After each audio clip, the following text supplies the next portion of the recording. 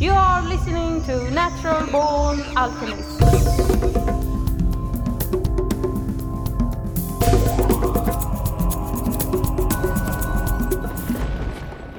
Welcome to episode number 306 of the Natural Born Alchemist podcast. My name is Alex and I'll be your host. Today we're taking a class held by the bard Terence McKenna. This is a very enlightening talk and I implore you to listen to it. This one is historically focused and covers a wide range of topics. Some we've talked about before on the podcast, but in this talk Terence gives a great unifying story to all these different topics, like Hermeticism, Christianity and magic. He also talks about the Mandaeans, an ethno-religious group native to southern Mesopotamia. They were possibly the earliest to practice baptism and are the last surviving Gnostics from antiquity. You should check out Mandaeanism once you've listened to this episode. It's a very interesting religion. In this class today by Terence, he will talk a bit about psychedelics as well. This is the legendary psychonaut Terence McKenna after all. Now you might be the kind of listener that skips the Terence episodes I do, but that is an enormous error on your part. Give it a chance. Here is Terence. We've probably staved off serious work just about as long as we can. Well, today's thing is sort of a return to a more orthodox educational kind of mode, hopefully not to such a degree that it's boring. But the agenda is to talk about Hermeticism and alchemy, and the way in which this tradition, which is counterintuitive and heterodox, if not heretical from the point of view of Christianity, and what it can mean for the present, what it means for the psychedelic experience, what it means for the notion of the end of history, and how the loss of this point of view has probably done us a certain amount of damage. The great tension in the Middle Ages was between, the late Middle Ages, was between the magical schema, the magical view of human beings, and the Christian view. And the Christian view is very strongly marked by the idea that of man's fall, that we screwed up early on, and somehow then, by virtue of that, we're forced into a secondary position in the cosmic drama. We are doing penance as we speak. The world is a vale of tears. The lot of human beings is to till hard land, and we are cursed unto the 19th generation or something like that by the fall of our first parents. And we can be redeemed. I'm giving you the Christian rap. We can be redeemed through Christ, but we don't deserve it. It is, if you are saved, it is because there is a kind of a hand extended to you from a merciful God who is willing to overlook your wormy nature and draw you up in spite of yourself. And this is deep in us, no matter how, whether you may not think you've bought in because you're black or because you're Chinese or something, but it's just in the air we breathe. It's what Western civilization makes you think, whether you want to think it or not. Even if you don't come out of these traditions, for us, the concept of that you've got to pay your dues. Human beings are co-partners with deity in the project of being. This is the basis of all magic. You see, in a Christian context, magic is heresy because it implies that man can command God to act.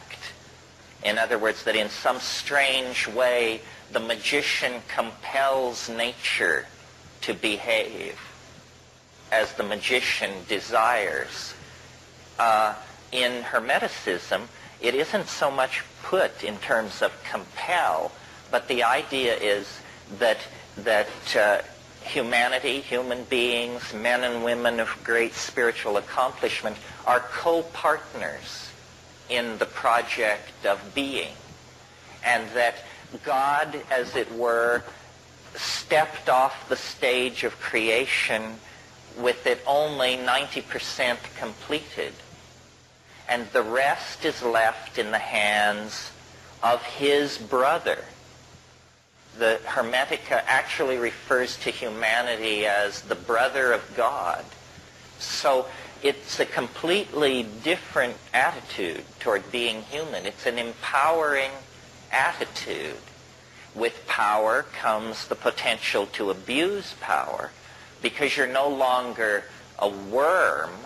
You remember that image in Jonathan Edwards' sermon, Sinners in the Hands of an Angry God, where he says you're like a worm suspended over an abyss, held there only by the love of a merciful God, implying that if he weren't a merciful God, he'd just let go of your thread and you'd go down the tubes. In the Hermetic magical view, human beings are not tainted by original sin. And no ideology is without the potential of abuse.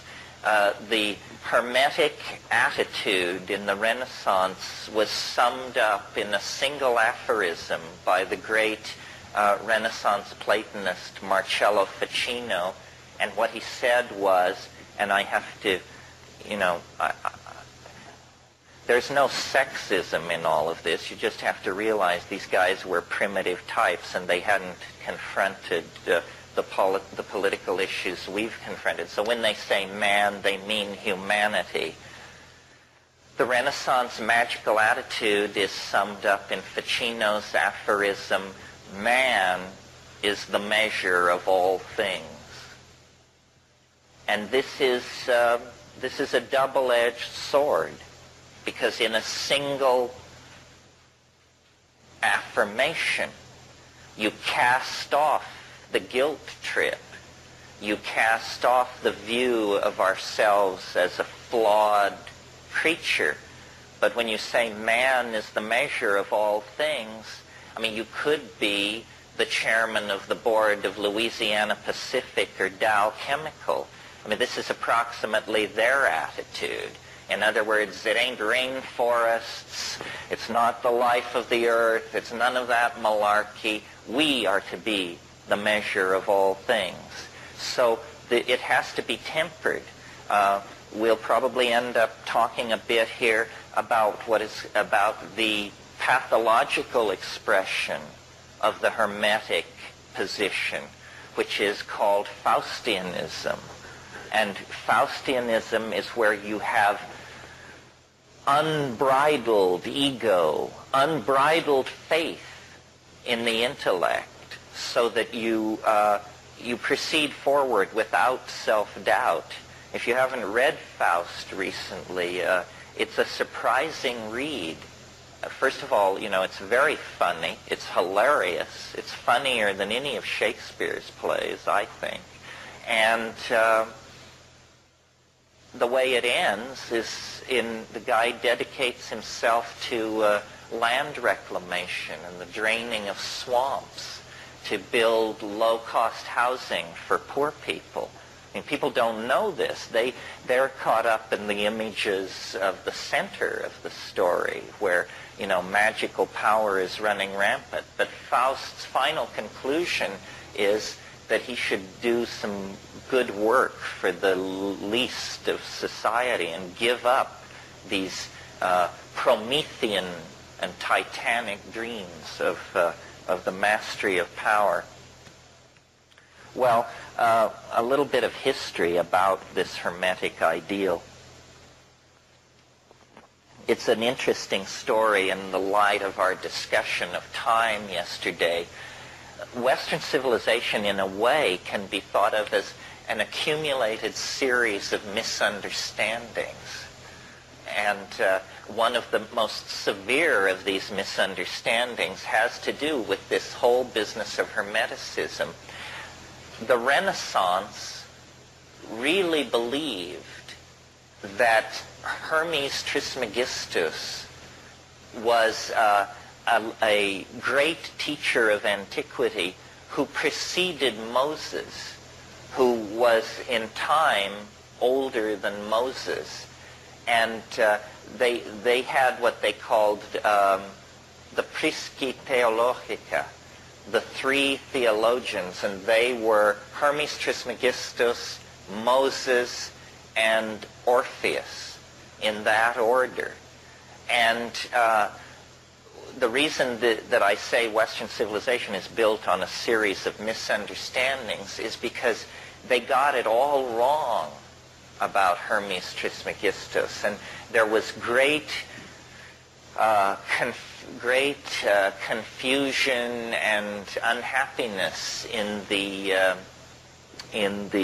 16th century when Marie Casaubon, who was an early philologist, attacked the dating of the Hermetic corpus and argued correctly that this could not possibly have been written in a period preceding Moses, that in fact this was post-Christian, written no earlier than the 1st century A.D. This is the equivalent of us finding out that, George Washington was alive in Greenwich Village in the 1930s or something. I mean, it was a completely mind-bending realignment of how people thought the history of the world had unfolded, because they had up to that time thought that when you studied Hermes Trismegistus, you were reading the oldest philosopher in human history. Actually, it's very late.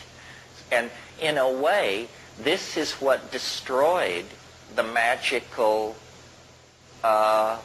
alternative. The advent of modern philology showed that these so-called ancient texts were not ancient at all. They were late Roman. They were Hellenistic. And so strongly was imprinted in the Western mind what's called, and we've talked about it here this weekend, what's called the nostalgia for paradise. In other words, the belief that the older it is, the better it is.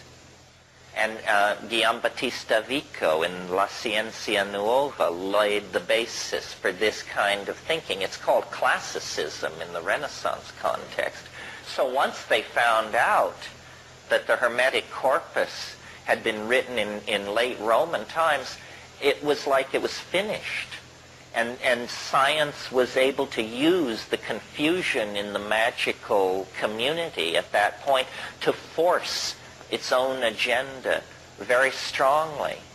And there have been numerous episodes of misplaced dating like this that have contributed to the confusion around the history of magic. For example, and I hope this doesn't bring somebody rising out of their chair in an air-clawing rave, but Rosicrucianism rests on a whole bunch of phony dates, because they want to tell you that somebody named Christian Rosenkranz wrote a book called The Chemical Wedding and sealed it up in a time capsule in the 12th century, and that it was then dug up in the 16th, dug up in the 16th century. But actually all these Rosicrucian documents were ponied up by people in the 16th century who had a very complicated political agenda, which we will probably discuss as part of this weekend. Hermetic philosophy is based on what is called the Hermetic Corpus. This is a group of books, the most important of which is called the Asclepius. And these books, most of them, were completely lost during the Middle Ages. At the fall of the Roman Empire, copies of these Hermetic manuscripts were systematically destroyed by enthusiastic Christian barbarians. And the Hermetic manuscripts were scattered, and they only survived then in monasteries in Syria and places like that. Well, then in the Renaissance, the Council of Florence, under the patronage of the Borgias and people like that, they became there was this great interest suddenly in antiquities, because these Roman statuary and stuff was coming out of the ground. So the Council of Florence commissioned a character named Gemistus Pletho to go to Syria and bring back these manuscripts. And they established a translation commission. And they had, in manuscript, the works of Plato, the works of Hermes Trismegistus, a whole bunch of ancient literature. And to show you what the psychology of the Renaissance was, here they had Plato, which they hadn't been able to read for 1,000 years, sitting there waiting for translation, and Cosimo de' Medici said to Marcello Ficino, Plato can wait. Translate the Hermetic Corpus first. And so it was done. If you're interested in Renaissance Hermeticism, you can't do better than read Dame Frances Yates' book, Giordano Bruno and the Hermetic Tradition.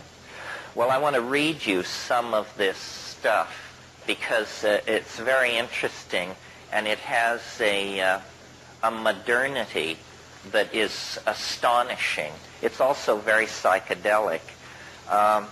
Here's a little passage on the imagination. I'm reading from Book 9 of the Corpus Hermeticum in the Scott translation. This is a 4-volume set. I only brought the texts and translation volume. But if you read Greek, it's all here. If you don't, it's all here in English. But this will just give you a feeling for the approach. If then you do not make yourself equal to God, you cannot apprehend God, for like is known by like. Leap clear of all that is corporeal, and make yourself to a like expanse with that greatness which is beyond all measure. Rise above all time, and become eternal. Then you will apprehend God.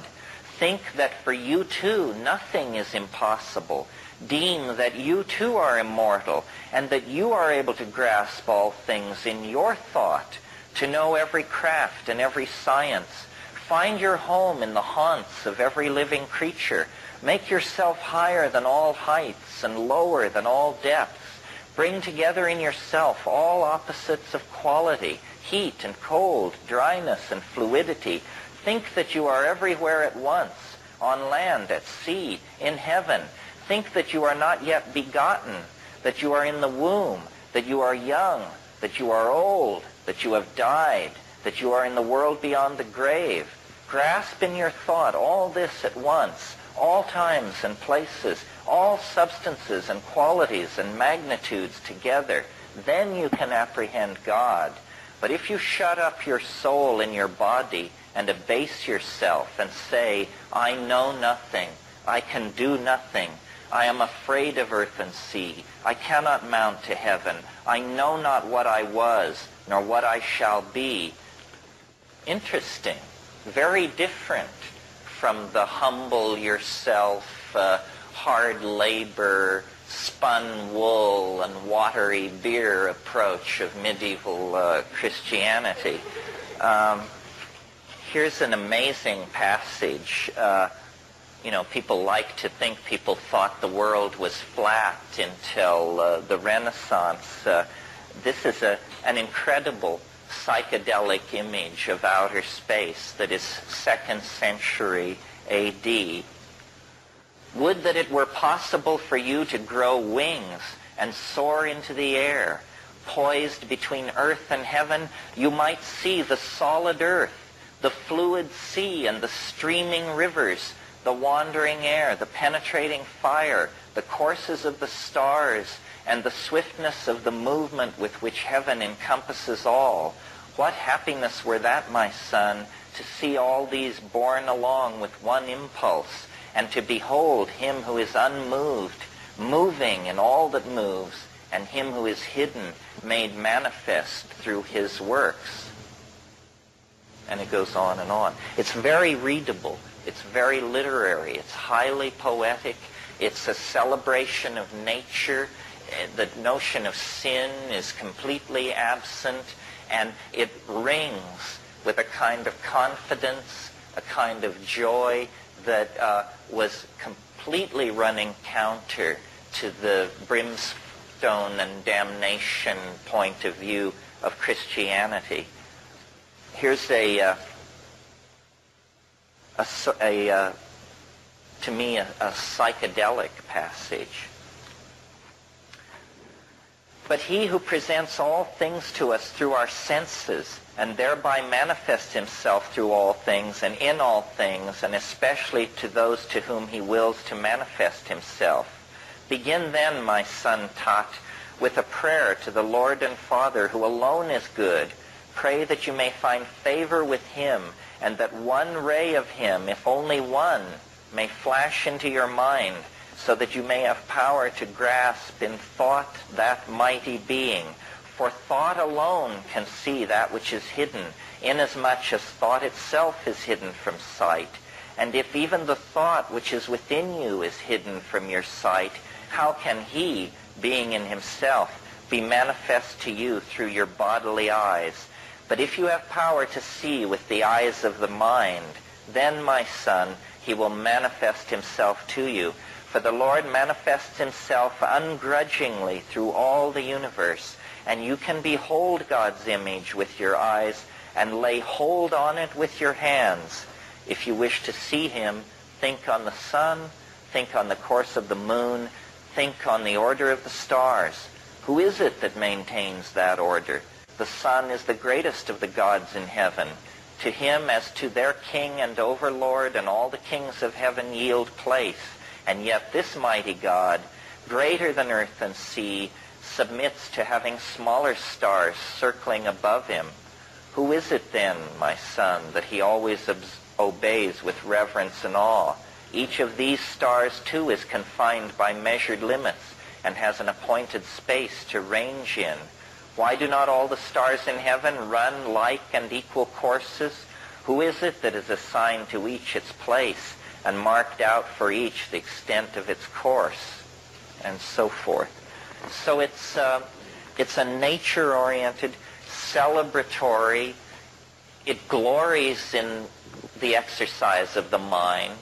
It is not doctrinal. It is not pietistic.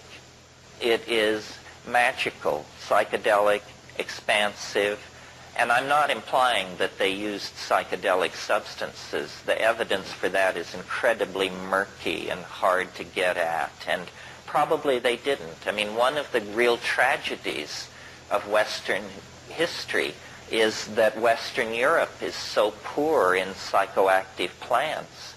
I mean, had Western Europe stayed in touch with the mystery religions of ancient Greece, Christianity would never have been able to force its agenda to the degree that it did.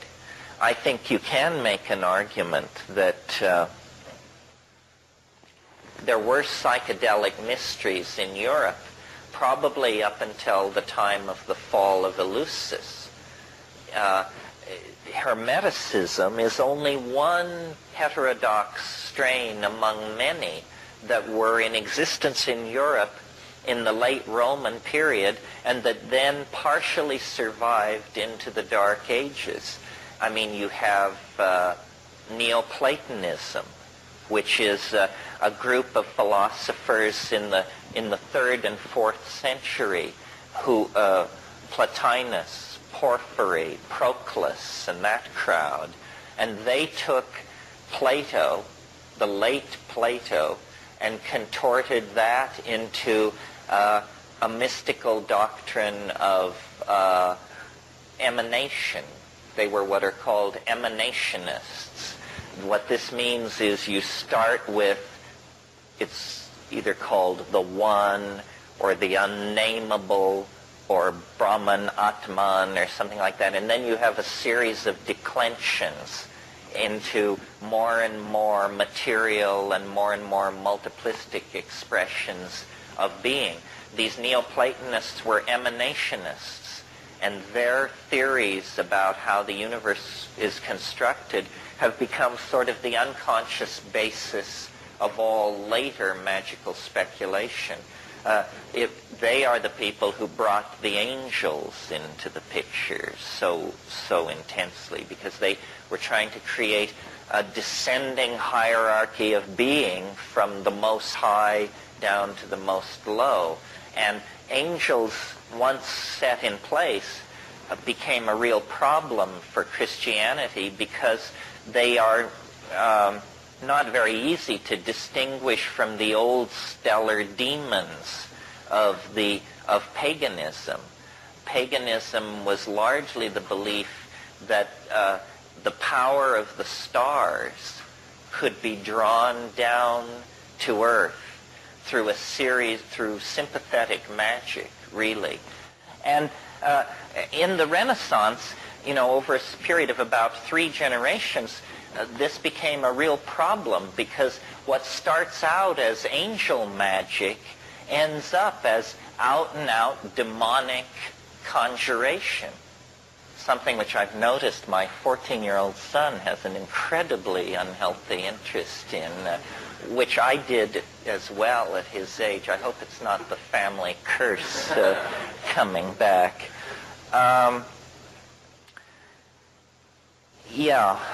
So I mentioned the dating error. It was Lactantius, who was one of the fathers of the early church, one of the patristic writers. That's that generation of theologians that followed Christ, who canonized the Christian religion. And he placed Hermes Trismegistus as older than Moses, older than Pythagoras, older than Plato. And then it wasn't until Marie Casaubon corrected that problem. See, we forget how the really transformative breakthrough that was represented for Western Europe by the recovery of all of this ancient literature. It had been completely lost. And also a misimpression that probably needs correcting is, I think most people who are not schooled in Western history think that the further back in time, the more quote-unquote superstitious people were. This isn't actually the case. It isn't a case of the further back in time you go, the more belief in demons, magical conjuration, and stuff like that you get. The 10th, 11th, and 12th centuries in Europe were periods of remarkable piety and intellectual cohesion. Of course, it was also some kind of a fascist nightmare. That's how they achieved it. They had stamped out paganism. They had pushed heresy and heterodox thinking to the very distant frontiers of the empire, of the Holy Roman Empire. And people were not superstitious And people were not obsessed with horoscopes and conjuration and this sort of thing. Where that all began was, or where it reached its culmination is in the 16th century. The 16th century, the 1500s, it was the most magical, obsessed century in the last 10. And alchemy and conjuration and talismanic magic and sympathetic magic, all of these things flourished really not as a throwback, but as a kind of prelude to modern science. Modern science is an incredibly demonic enterprise. And we will see, as we discuss this stuff, that in a curious and rarely discussed way, the program, the agenda of magical dissidents in Europe have been entirely achieved by the forces of what we call modernity. It's simply that it has been done in an entirely secular metaphor. I mean, if you take even the trivial belief about alchemists, that they were concerned with changing lead into gold. Of course, that isn't what it was about, but there were plenty of con artists running around on the periphery of these deeper scenes who were claiming they could change lead into gold. Well, in the 20th century, we routinely change lead to gold. You do it with neutron bombardment in particle accelerators. And of course, it costs far more to do it than the worth of the gold that you get out. But that really wasn't the point, was it? It was to prove that it could be done.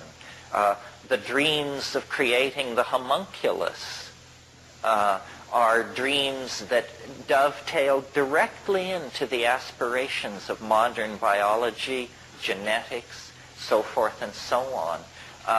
The great chain of being of Aristotle is animated, given a dimension of motion, and lo and behold, it becomes the Darwin-Wallace theory of evolution. Merciliade talks about this, about how all the alchemical dreams of the 15th and 16th century have been brought to fruition in the 20th century. But again, in the absence of magical rhetoric, but certainly in a spirit of magical and Faustian recklessness, for sure. I mean, this is scientists, they claim such a devotion to truth that decency must never stand in the way because they serve a higher God than human values. They serve the golem of the truth in some weird way that makes the truth okay even if it kills you. I studied philosophy from Paul Feyerabend, and he used to say at the beginning of his Epistemology 101 course, I will teach you to recognize the truth, and I will teach you to ask the question, what's so great about it? So now you've got the truth, so what's so great about it? It was 1460 when these manuscripts were brought to Florence, and Cosimo de' Medici immediately ordered Ficino to abandon his work on Plato, and the Pymander, which was one of these books, it was the only one which existed in Europe, even in partial form during the Dark Ages. Cosimo died in 1464, but the translation project went forward, and just so you understand, the developmental process in Western magic goes back to this Florentine translation project. And from there, people who were well-placed got a hold of this stuff. The most important person probably being a person, certainly an unsung hero in the development of Western thought, Trithemius, Bishop of Sponheim. And Trithemius wrote a book. It was really a manuscript. It was never printed as a book in his lifetime, but later, called the Stenographica. And in it, he put forth many of these magical doctrines and also encryption methods for code making and breaking so that this stuff could be circulated under the eyes of the clergy without causing a problem. And then the development of Western magic splits into two strains. The Bruno strain, Giordano Bruno. I understand he's running for President of the United States this year. Giordano Bruno and his school, he was a Franciscan monk who ended up being burned at the stake. His sin for which he was burned at the stake was he was sitting on a rooftop of one of these Italian city-states one evening, presumably smoking some pretty decent boo that they'd brought in from North Africa, and he was looking at the stars, and it occurred to him, these things are suns. These little points of light are like the sun. Jesus Christ! And in a single moment, the universe became infinite. And he said, if these are suns, and he just, his mind was boggled, literally. I mean, can you imagine inside the medieval worldview where they have these concentric shells of angels and demons and all this? Suddenly this guy gets it in a single moment, and he sees that the universe is infinite, and he begins to say so. And this is against Aristotle. And the church just goes nuts, and they drive him out of Italy, and he has a whole bunch of adventures in England and other places. Eventually he makes the mistake of coming back to a place in northern Italy where he's betrayed by his patron, and he's burned at the stake for a point of view which all of us take quite for granted. The other strain of magic coming down from Trithemius is the Dee strain. And it is a bit more accessible to people like ourselves because John Dee was an Englishman, and he wrote in English. And so you don't have to conquer 16th century Italian or late Latin in order to read him, although he wrote a lot in Latin as well. Dee is a very interesting character, worth spending some time on, because Dee is the last person to be able to unify into one worldview science and mathematics and magic and astrology all together. So he is the greatest magician of his age and the greatest scientist of his age. The great awareness of drug use came slightly later, and strangely enough, the drug was opium.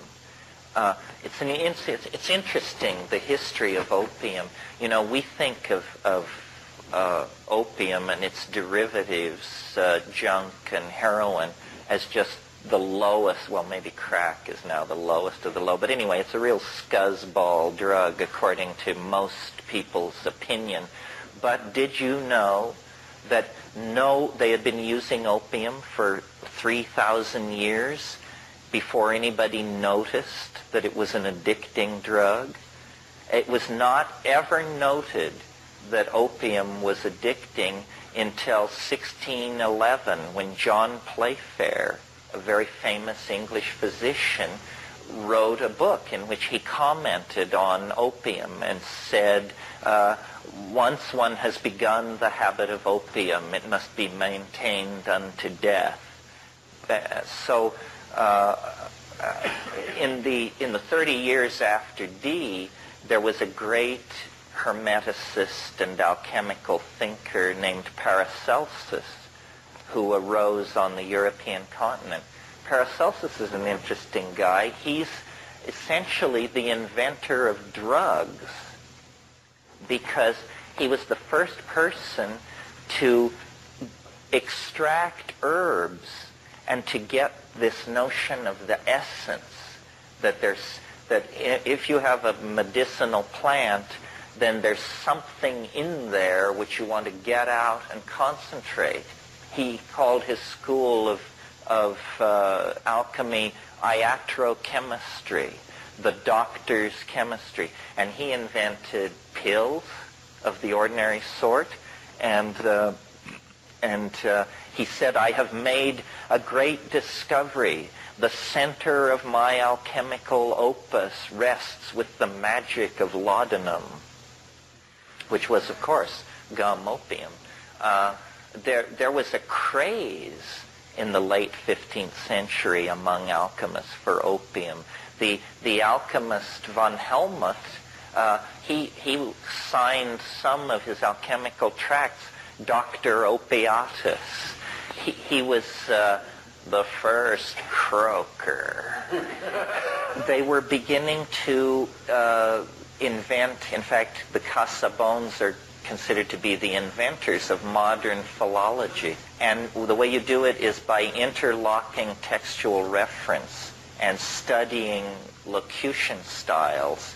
And it was a tremendous shock to the Renaissance when they realized that what they thought was 5,000 years old was less than 1,000, or was about 1,000 years old. And that's what really discredited that whole worldview, which is in a way silly, because who cares how old it is? The question is, how much sense does it make? But the Renaissance was so strongly imbued with this belief that the ancient things were the better, that if something was shown to be not as old as previously thought, then it usually went on the discard pile. It was Cosimo de' Medici and that family and the Borgias. But this family, there were, I think, 11 popes who bore the name Borgia in a 100-year period. So these people were very, very well connected. They were very wealthy. They had disposable income, which was something new in the world. And they invented a whole bunch of things which God knows this city lives or dies by. I mean, like connoisseurship, patronage of the arts, and secular research projects. I mean, they were funding Da Vinci's work on catapults and flying machines at the same time that they were keeping all these painters paid and in mistresses and so forth. They were organizing archaeological digs. People couldn't believe this stuff. I mean, we have assimilated all this, but they had forgotten the classical world. And they lived in places like Rome and Naples and Venice, but they had never dug. And they'd just been quarrying the Colosseum and stuff like that. Well, then when they began bringing this stuff out of the ground, and then the Platonic corpus and all this, they just went ape for classicism. So ape that, now we're this year celebrating the 500th anniversary of Columbus's voyage, which in a sense can be seen as the cherry on the top of the Renaissance mental explosion. We are still living in a classical world. We still react against classicism. The buildings we live in, the clothing we wear, our notion of how gentlemen behave, our attitudes toward women largely, our attitudes towards private wealth, all of this is classicism. And it had been dead 1,200 years before these Italians latched onto it and dusted it off and set it up. And, the modernism, in its broadest context, whatever that means, is the first movement to come along to be able to in any way challenge classicism, romanticism, mannerism, the Baroque. All of these are like facets of the classical object. It's only in modernism. And what modernism represents, in my humble opinion, is a kind of return to the archaic. Modernism deconstructs the clarity of the Western eye. If you have to date where modernism begins, it begins with Impressionism, which takes the clarity of the Western eye and begins to dissolve it, and the linear, the columns and lines, that's how narrative was until James Joyce and Henry James and people like that showed that narrative could be broken up. Modernism is a form of primitivism, strangely enough. The people who created modernism, people like Marcel Duchamp and Picasso and the Surrealists, they were tremendously influenced, in the case of Picasso, by African art, masks and sculpture, stuff that had never been seen in Paris in 1905 through 15. And everybody was tremendously excited by it. So modernism is part of this much larger phenomenon which I call the archaic revival. The discovery of the unconscious through Freud and Jung, the deconstruction of the image, first the image seen through Impressionism, and then the image imagined is deconstructed through Surrealism and Dada, and then finally, the concentration on the materials of art, which you get in abstract expressionism, where it is about paint. It's no longer about paint in the service of the visual pictorialism. And then all the postmodern stuff, which is, of course, just sort of running naked, screaming through the street kind of aesthetic. See, what happened? It's very interesting. Some of you who are interested in Heidegger may know a wonderful essay by Hans Jonas called The Gnostic Temperament. And what he's saying in there is that the attitude, the psychology of the late Roman Empire, let's say Rome from AD 150 to 400 or so, was strikingly what we would call modern. That a profound kind of exhaustion entered into the Roman psychology in that late phase. They became, a good definition of decadence is it's sophistication without feeling. The Roman Empire made the emperor a god. Well, imagine the cynicism that would pervade our society if you were under state order to light candles to George Bush. We're free to think of the man as a jackass, and it's not heresy. It may be bad taste, but it isn't heresy. And the Roman Empire expanded so rapidly and took in so many different kinds of people. There were, the Jews at the end of the Mediterranean. The Parthian Empire had been partially incorporated into the Roman Empire. Egyptian mystery religions and African folk religion, barbarian Celtic ideals were being imported in, and it became and the state religion, the religion of the emperor as God, was fairly tolerant.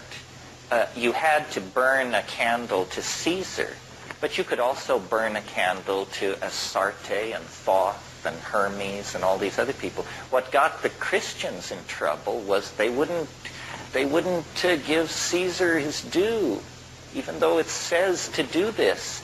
They kept claiming that they had some kind of political agenda. They kept expecting the return of a political figure. The Romans hated that. because they saw it as a political force. Well, in that situation then, after, you see, you have to talk about early Christianity to get this stuff in context. People don't understand how shaped our knowledge of the origins of Christianity are, with good reason, because the religion wants you to believe that it's all very cut and dried. There are real mysteries surrounding the birth of Christianity. Let me just run through it a little bit. We all know, or most of us know, if you're not completely secular, the Christmas story.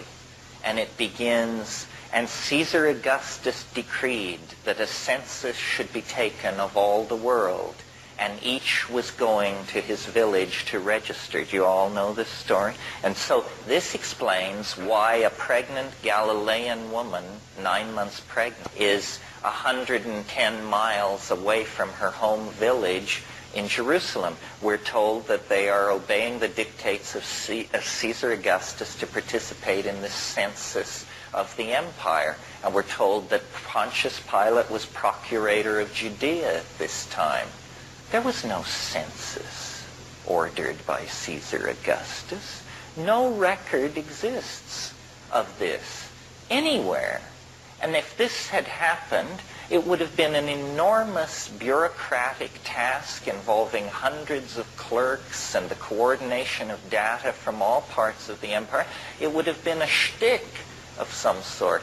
And there's nothing, only this reference in the whole story of Christ. Well, weird.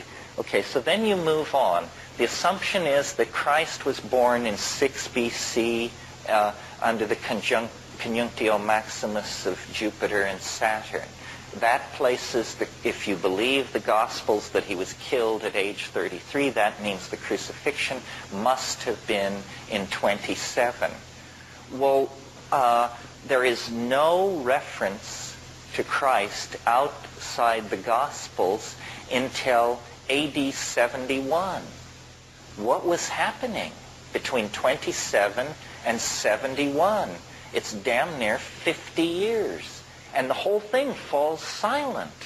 And then what we get AD 71 in, I think the Roman, I guess it's in Suetonius. Suetonius, who was a Roman historian and contemporary, he says in a long rap about something else, he says, Jews have recently come to Rome and caused public disturbances at the behest of their leader, Crispus.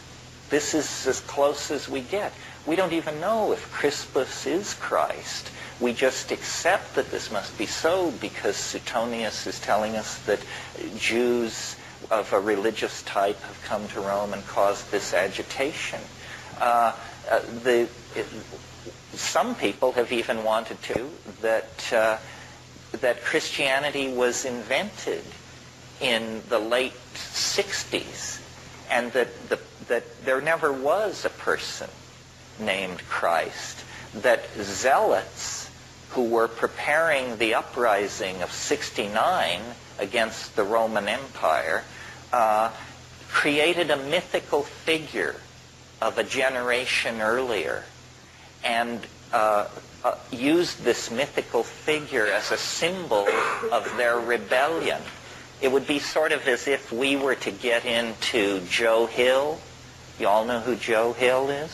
The engine of socialism is a-slippin' back. Come on, all you workers, shovel sand on the track. Joe Hill was a martyr to social reform in this country. I believe he was shot by a firing squad in Utah in 1913. Well, we could reach back to Joe Hill and make him the founder of our movement and say what a great guy he was and collect stories about his life, and we could use it to center ourselves and build a kind of social reform movement in the name of Joe Hill. I just think it's very peculiar that we know so little about Christ when he had such a major role to play. I mean, take a guy like Mani. Mani, the founder of Manism, who was born in I think around 320, God, we know everything about Mani. We have his tax returns. I kid you not. We have the guy's tax returns, and we know what he looked like. We know who his friends were. We know he had marital problems. A real person, you know. And yet his religion was stomped into oblivion. So there's something funny about all this. Well, Mandaeanism is a very old religion. It arose around Jerusalem in a couple of centuries before Christ. It was a baptismal cult. And I'm really into the Mandaeans, actually. They were the oldest continuous Western religion in the world with a Gnostic intent. And they started out as Jews, but they were persecuted. They claimed John the Baptist as one of their own, and he was a member of some kind of baptismal cult because we know he baptized Christ. But they were driven out of the area around Jerusalem, and then for centuries they were in Lebanon, and then they slowly made their way across Persia, and they ended up in the swamps of Iraq and Iran. Well, Mandaeans are very, very interesting. They have their own written language, although in 1847 there was a cholera epidemic that wiped out 90% of the priesthood, and only priests were allowed to learn to read and write this language. I have some facsimile manuscripts from the Vatican Library. I sort of think that we all should become Mandaeans, that of all the religions I've ever looked at and studied, it seems to me the most psychedelic, the most sort of ethically correct. I mean, they are in there, and it would be a great religion to practice on a world scale because they're into caring for the land. They're river nuts. They love rivers, and they build a cult hut called a mandai, and they always divert a little ditch through it, and then they do their ritual baptisms and stuff like that there. But their folk tales and their religious beliefs are very interesting. It's like a religion of biology.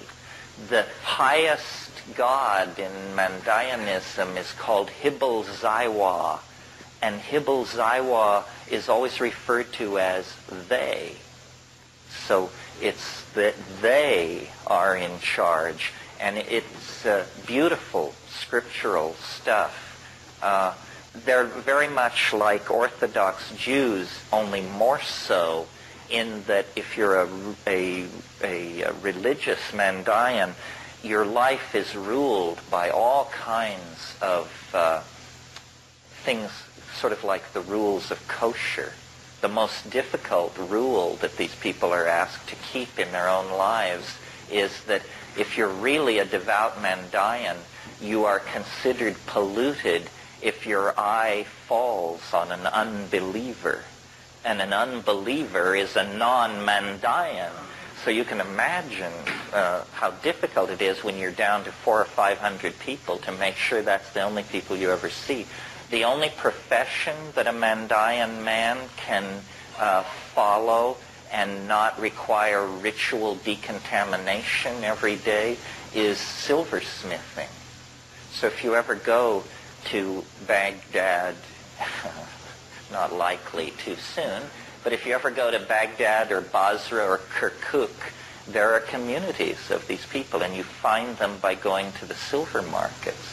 And then through discreet inquiry, you can find them.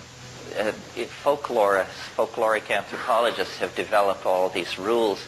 If a religion makes something taboo, you can usually bet that that means they were into it at some point. Because when a religion makes something taboo, it means that there has been a reformist upheaval inside the religion. This is probably how Soma was lost to the ancient Hindus, you know. It's how Zoroaster was called the Great Reformer. And he was the Great Reformer because he suppressed a lot of indigenous shamanic cults. And some people think that he actually attempted to suppress Haoma. And Haoma is the Avestan counterpart of Soma. If any of you are interested in all this book by Flattery and Schwartz called, what is it called? Haoma and Harmeline in Iranian Religion. It's from the University of California Press, and they make a very strong case that Soma was not mushrooms, that it was Pagaman Harmala, and it's a really interesting book. I mean, I learned things that I didn't know. For instance, in the pre-Zoroastrian phase of Iranian religion, drugs were not only used to access the spiritual world, but they actually said there was no other way to do it, which is sort of my position. So it was nice to know that these pre-Zoroastrian Iranian light religions, they were into what they called the Menog, M-E-N-O-G, the Menog, and it's another dimension. And you can only attain knowledge of it through the use of drugs. But the Menog existence is where the dead people are. And what their religion was about was you get to know your own soul through using drugs, and you approach it's like visiting somebody in stir. You go and your soul comes and meets you, comes through the Menog existence and meets you at the membrane. And the idea is that during life, you must learn to recognize your soul, because after death, if you can't pick it out of the soul swarm, then you will be somehow incompleted in the after-death world. Yeah. You all have heard of Dionysius, who most people tend to connect to Bacchus, the drunken late Roman god of wine. But the early Dionysius is a much, much weirder figure. The early Dionysius is an androgyne, always in the company of women, a god of ecstatic frenzy.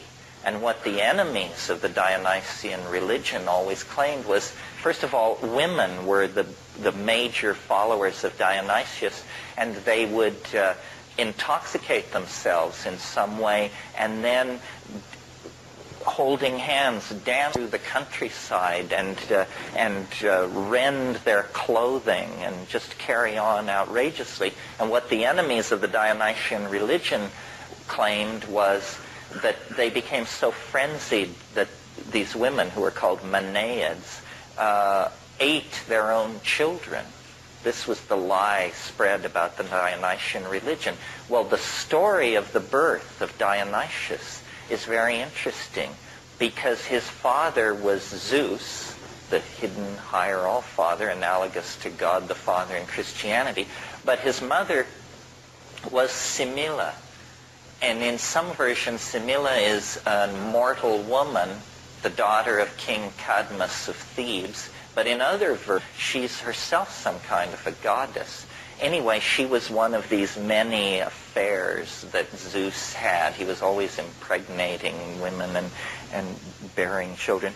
And in the 8th month of her pregnancy, she was struck by lightning and killed. And she was very dear to Zeus. And when he came upon her dead, he immediately performed a cesarean operation. And he cut open his thigh, and he put the child into his own thigh and laced up the wound. And the child was born out of the wound 6 weeks later. Now, this may be grotesque and peculiar, but notice that what we have here is something close to a virgin birth. It's born of the Father is what we have. And Dionysius was then called the twice-born god, because he was born once by caesarean section from his mother and born again 6 weeks later from the thigh of the father. And it's thought that this Dionysian impulse in the hands of these mystical Jews became then the doctrine of the Immaculate Conception and the whole notion of an immaculately conceived child. Christ is a type of Dionysius. I mean, it's heresy to say so, but comparative religionists have been saying this for centuries. Dionysius was a religion of orgy and ecstasy, typical of this period in Greece. Another religious system that was sort of complementing the Hermetica and developing alongside it was Gnosticism. And, I said a few minutes ago that the psychology of the late Roman Empire was very modern. Gnosticism is a very, very modern impulse. It may not at first appear so, because ancient Gnosticism is freighted with angels, demons, what we would call superstition. But if you strip away all that Baroque stuff, you come to a philosophy very similar to the philosophy that many of us have accepted really without thinking. We just call it modern attitudes. But the idea in Gnosticism is that you're on your own. There ain't no free lunch. If God did make the universe, he disappeared shortly afterwards and has no interest in you, your fate, your fears, your hope. Gnostics were profoundly phobic of the world, and they were either very ascetic cults or they were very libertine-like cults, springing from the same idea, which was that they did not belong in this universe. They were from a different place, and their whole concern was to escape. They are the ones who decided that the earth is an iron prison. They didn't like to have children because they felt that to have a child is to trap light in matter. In many Gnostic sects, the only forms of sexual activity that they approved of were forms that were guaranteed to not lead to conception. So oral sex, anal sex, whatever, but never sex which could lead to conception, because that would trap the light, and that was an abomination. Needless to say, these sects died out in a hurry because they were self-limiting.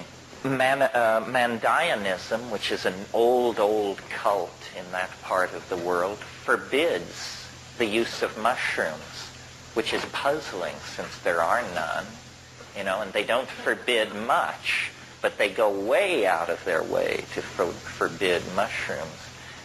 Out of all this turmoil, it was very much like modern times. The whole Hellenistic world was awash in religious speculation. On every street corner, they were casting horoscopes and prescribing diets, and there were the temple prostitutes. So there was a whole hedonic element in sexuality. Orgy was a style in some religious organizations, and out of all of this religious foment, Gnosticism, Hermeticism, Chaldean oracularism, Jewish syncretism, so forth and so on. And Christianity was in there, but it was just one in the crowd. But with sharpened elbows and a sense of organization, it was able to slowly worm its way into a position of dominance. The real Christians, whatever that means, probably were stamped out under the name of pagans. You see, what happened was the message of Christianity was that the end of the world was imminent. This is the other thing that they were into that has also reemerged in modern times, is the imminence of the end of the world. And so for about 180 years after Christ, or 150 years, everybody just was like so stoned out on this rap that no serious organization got done. And they just waited for the end of the world in little communities, practicing voluntary poverty and, doing their thing. And then it began to slowly dawn on people that it had been a long time since the Messiah's promise. And it was kind of stretching out a little. And so then certain mentalities in that situation said, this, return of the Messiah is all very well, but I think we should get some real estate under our control and begin a vigorous building program and maybe found some schools and stuff like that. So these religions began to turn away from their end of the world ecstatic millenarianism and to see themselves as organizing for the long haul. And it was in this atmosphere that the Hermetic books were produced and written down. The chief magical ritual of Hermeticism is the invocation, the ability to call stellar demons down into statues. And then these statues prophesy. And this is why Christianity it takes the Jewish aversion to idol worship and just raises it to a whole new level of intensity, because they were freaked out by this animating of statues with stellar demons thing that the Hermeticists were into.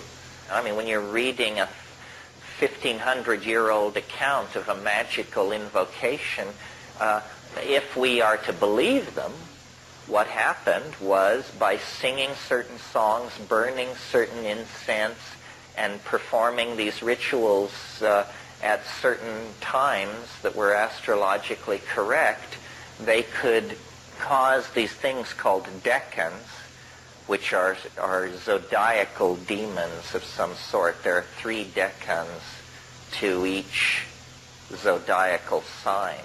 See, modern astrology has largely forgotten this. I mean, there are people who do decanic astrology, but you have to pay through the nose because, of course, this is a lost and dying art. But they would somehow be able to draw these decans down into the statue, and then they could extract knowledge from the statue. And, this would lay the basis for these sympathetic magics, which were then later developed in the Renaissance. It's quite powerful, actually. This is why this book I recommended is so interesting, the one on Spiritual and Demonic Magic by Walker, because it shows you how, by you living a certain life, these Renaissance princes were incredibly wealthy. So you have a suite of apartments which overlook the Plaza San Marco in Venice, and certain colors are prescribed that the walls be painted. You only wear certain kinds of robes made of certain materials. You perform your magical invocations at certain times of day, burning certain incenses. And they were big on fresh air and light. It isn't the dark image of magic that we get of, the stirring cauldron and the bat-faced familiar and all that. No, it's all about open air, light, wind blowing through, flowing silk robes. They were angelic magicians, is what they were. And they were evoking these things through the use of sigils, which are magical symbols. And then there became stress on magical alphabets. Enochian is one of these magical alphabets. Well, one of the subjects which these entities that Dee and Kelly were dealing with returned to again and again and again were the Enochian, this language which they said was the true language that Abraham used to communicate with the angels. And it has a special alphabet, an alien alphabet, and there's even been published an Enochian dictionary of some 4,000 or 5,000 words. There was a very bizarre, this is just a footnote, but a very bizarre episode in the mid-1950s. There was a woman who was a kind of clairvoyant, and she was in contact with flying saucers. I mean, now everybody and their dog is in contact with flying saucers, but at that time it was fairly rare enough that she became an object of interest to the CIA. And at one point she was in the CIA building in Langley, Virginia, and they were interviewing her, and she said, well, there's a flying saucer right outside the window. And these guys rushed to the window and looked, and there was some kind of thing in the sky, and she said, it's giving me a message for you, for this colonel. and the message was Affa, Affa, Affa, A-F-F-A. So he wrote this down. Well, then I didn't read this. I looked it up. I had a hunch. Affa is the Enochian word for nothingness. If you like this podcast, but want to feast your eyes as well as your ears, perhaps you should head over to YouTube and subscribe to my YouTube channel. Simply search Natural Born Alchemist channel on YouTube and it shall appear. Or click the link in the program notes of this episode. I put a lot of effort into the videos I make, and hopefully you'll enjoy them. If you want to support me, please subscribe on YouTube, and even better, leave a like or a nice comment. YouTube is severely lacking in nice comments, so with your help, let's change that. Anyway, I hope I will see you there. I know I don't produce much content on Patreon, but that's not why you should support, because I do produce a lot of content on the podcast and on my YouTube channel.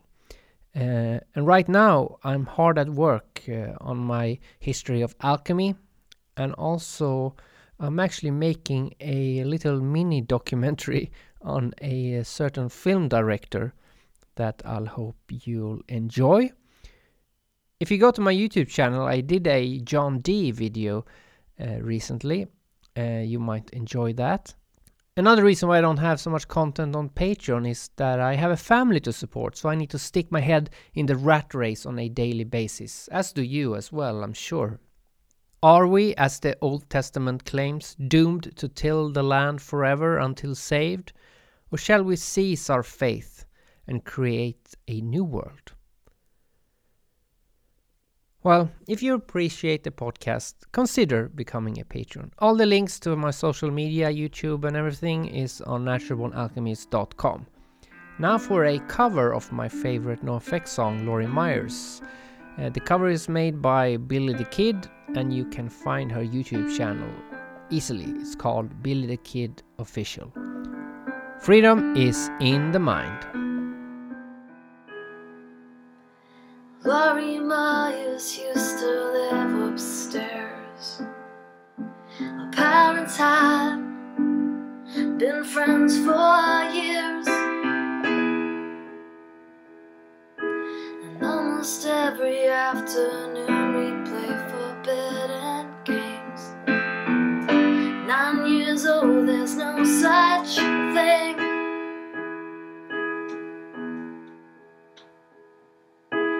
It wasn't recognition of face what brought me back. It was a familiar mark as it flashed across the screen. I bought some magazines videotape scenes, incriminating acts. I felt that I could save her. Who the hell are you to tell me how to live? You think I sell my body? I merely sell my time. I ain't no Cinderella. I ain't waiting for no prince to save me. In fact, until just now, I was doing just fine. And on I know what degradation feels like. I felt it on the floor in the factory where I worked once before. I took control. Now I am certain me. And the $50,000 I make this year will take me anywhere I please.